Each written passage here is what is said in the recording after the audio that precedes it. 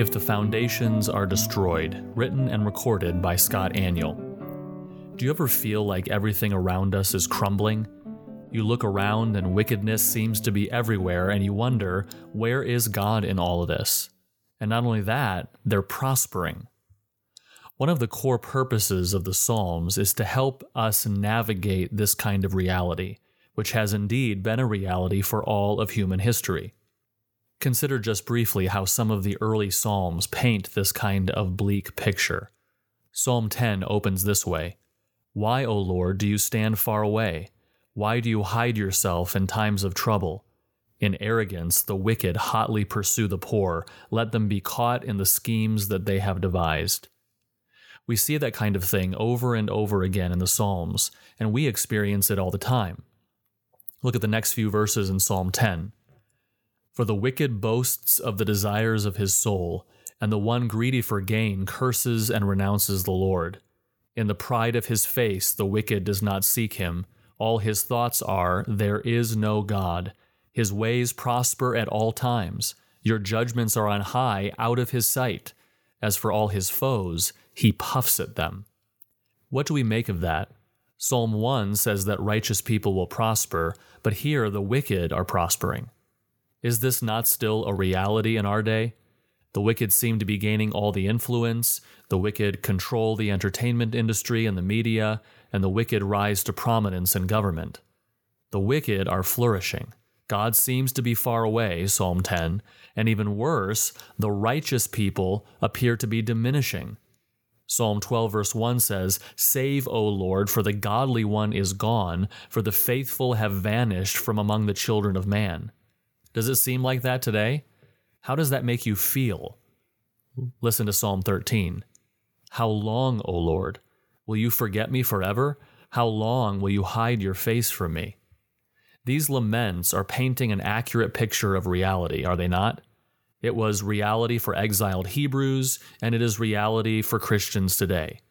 This reality is not only true sometimes, it describes the entire history of humankind after the fall.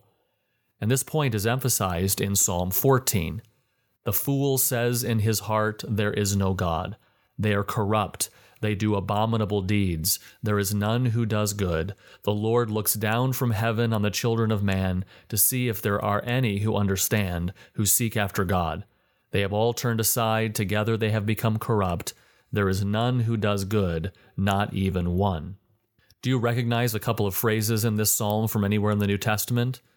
The Apostle Paul quotes these very verses in Romans 3 to argue for the fact that this is true of all people. All have sinned and fall short of the glory of God, Romans 3:23. This is a reality for humanity in all of human history.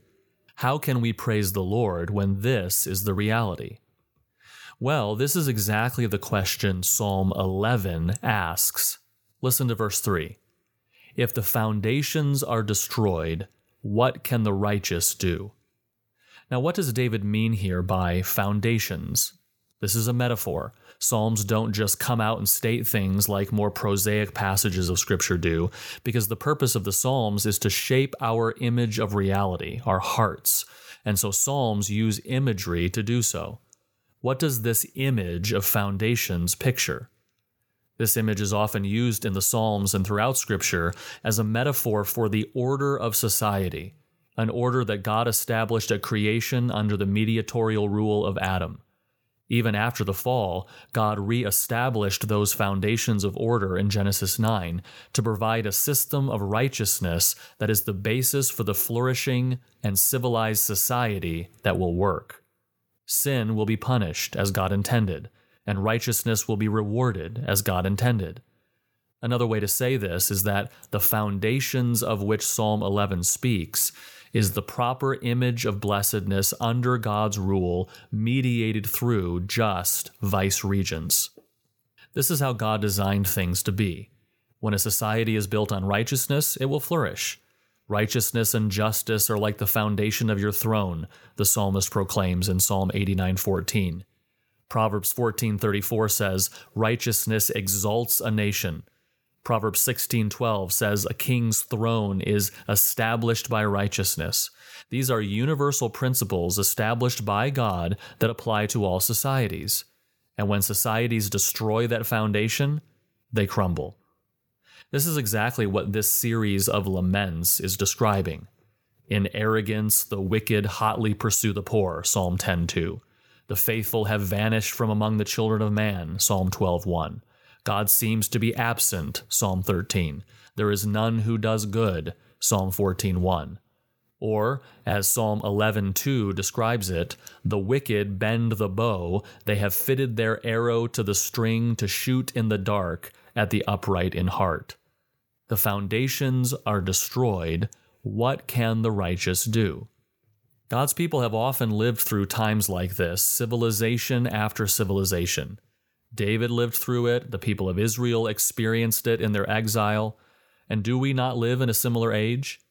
At times, various nations enjoy systems and laws that are consistent with the way God designed things to work, and as such, this nation has flourished. But the foundations are crumbling, are they not? All around the world, nations are being led by people who set themselves against the Lord and His anointed. What can the righteous do? And perhaps even worse, like Psalm 12 says, it appears that the faithful have vanished. What can the righteous do? That's what this psalm is seeking to address. But before we look at how the psalm answers that question correctly, notice the wrong answer to the question.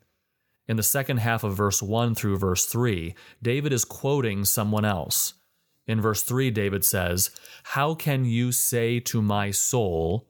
And now he begins the quote. And here's the first answer that is given to the question, what can the righteous do? Flee like a bird to your mountain. This is the advice being given to David. The foundations are crumbling, the wicked are shooting secretly at the upright in heart, so flee, escape, run away. Just get together and sing happy songs and pretend none of this is happening. This is how God's people unfortunately often respond to the reality of sin and wickedness around them. They seek escape. There are many ways this kind of escapism manifests itself, but it is perhaps no more evident in how many Christians worship today, especially in what we sing. Much of contemporary worship music in churches today ignores the reality of sin and wickedness, instead presenting a happy-clappy, escapist, feel-good image of our lives. If churches today use psalms at all, they usually only use snippets from the quote-unquote exciting psalms rather than all the psalms.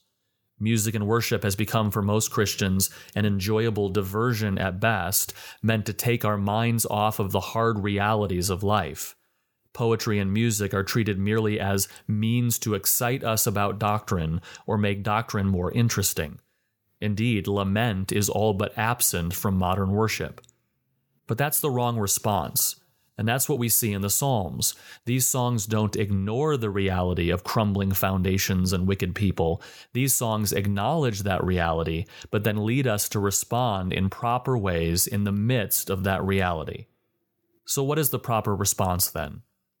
David presents 3 proper responses in Psalm 11 that foreshadow the way the entire Psalter helps us to rebuild the foundations in our own hearts. The first one is found in the first phrase of the psalm, "In the Lord I take refuge." When God seems far away, and the foundations of righteousness are crumbling, and the faithful have vanished, and there is none righteous, no, not one, the correct response is this: "In the Lord I take refuge." David gives a second response in verse 4. "The Lord is in his holy temple, the Lord's throne is in heaven, his eyes see, his eyes test the children of man." When you look around and the foundations of society seem to be crumbling, and you know that this is going to lead toward chaos in the society, the correct response is this: "The Lord is in his holy temple. The thrones of men may be crumbling, but God is still on his throne."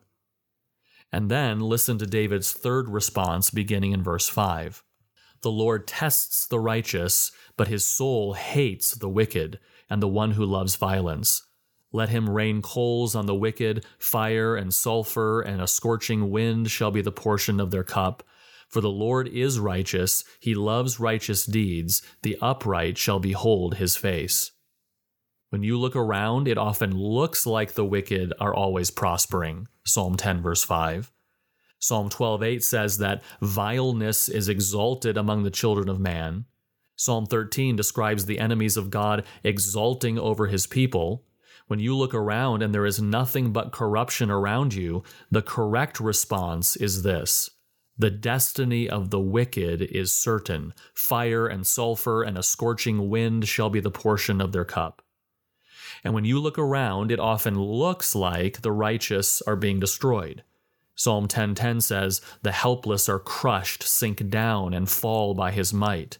Psalm 12:5 says that the poor are oppressed. Psalm 13 expresses the fact that for the righteous, it seems like God is absent. Consider how Psalm 14:4 describes it. Evildoers eat up my people as they eat bread. Do you ever feel that way? The correct response is this: the Lord is righteous. He loves righteous deeds. The upright shall behold his face. The destiny of the righteous is certain.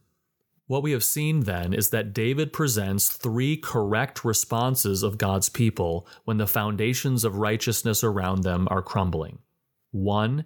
In the Lord I take refuge. 2. The Lord is in his holy temple. 3. The Lord has determined the destiny of the wicked and the righteous. Now, these are not arbitrary responses that David uniquely expresses in Psalm 11. Rather, they connect to the foundational Psalms, Psalm 1 and 2, which establish these principles as key for the whole Psalter. In the Lord I put my trust.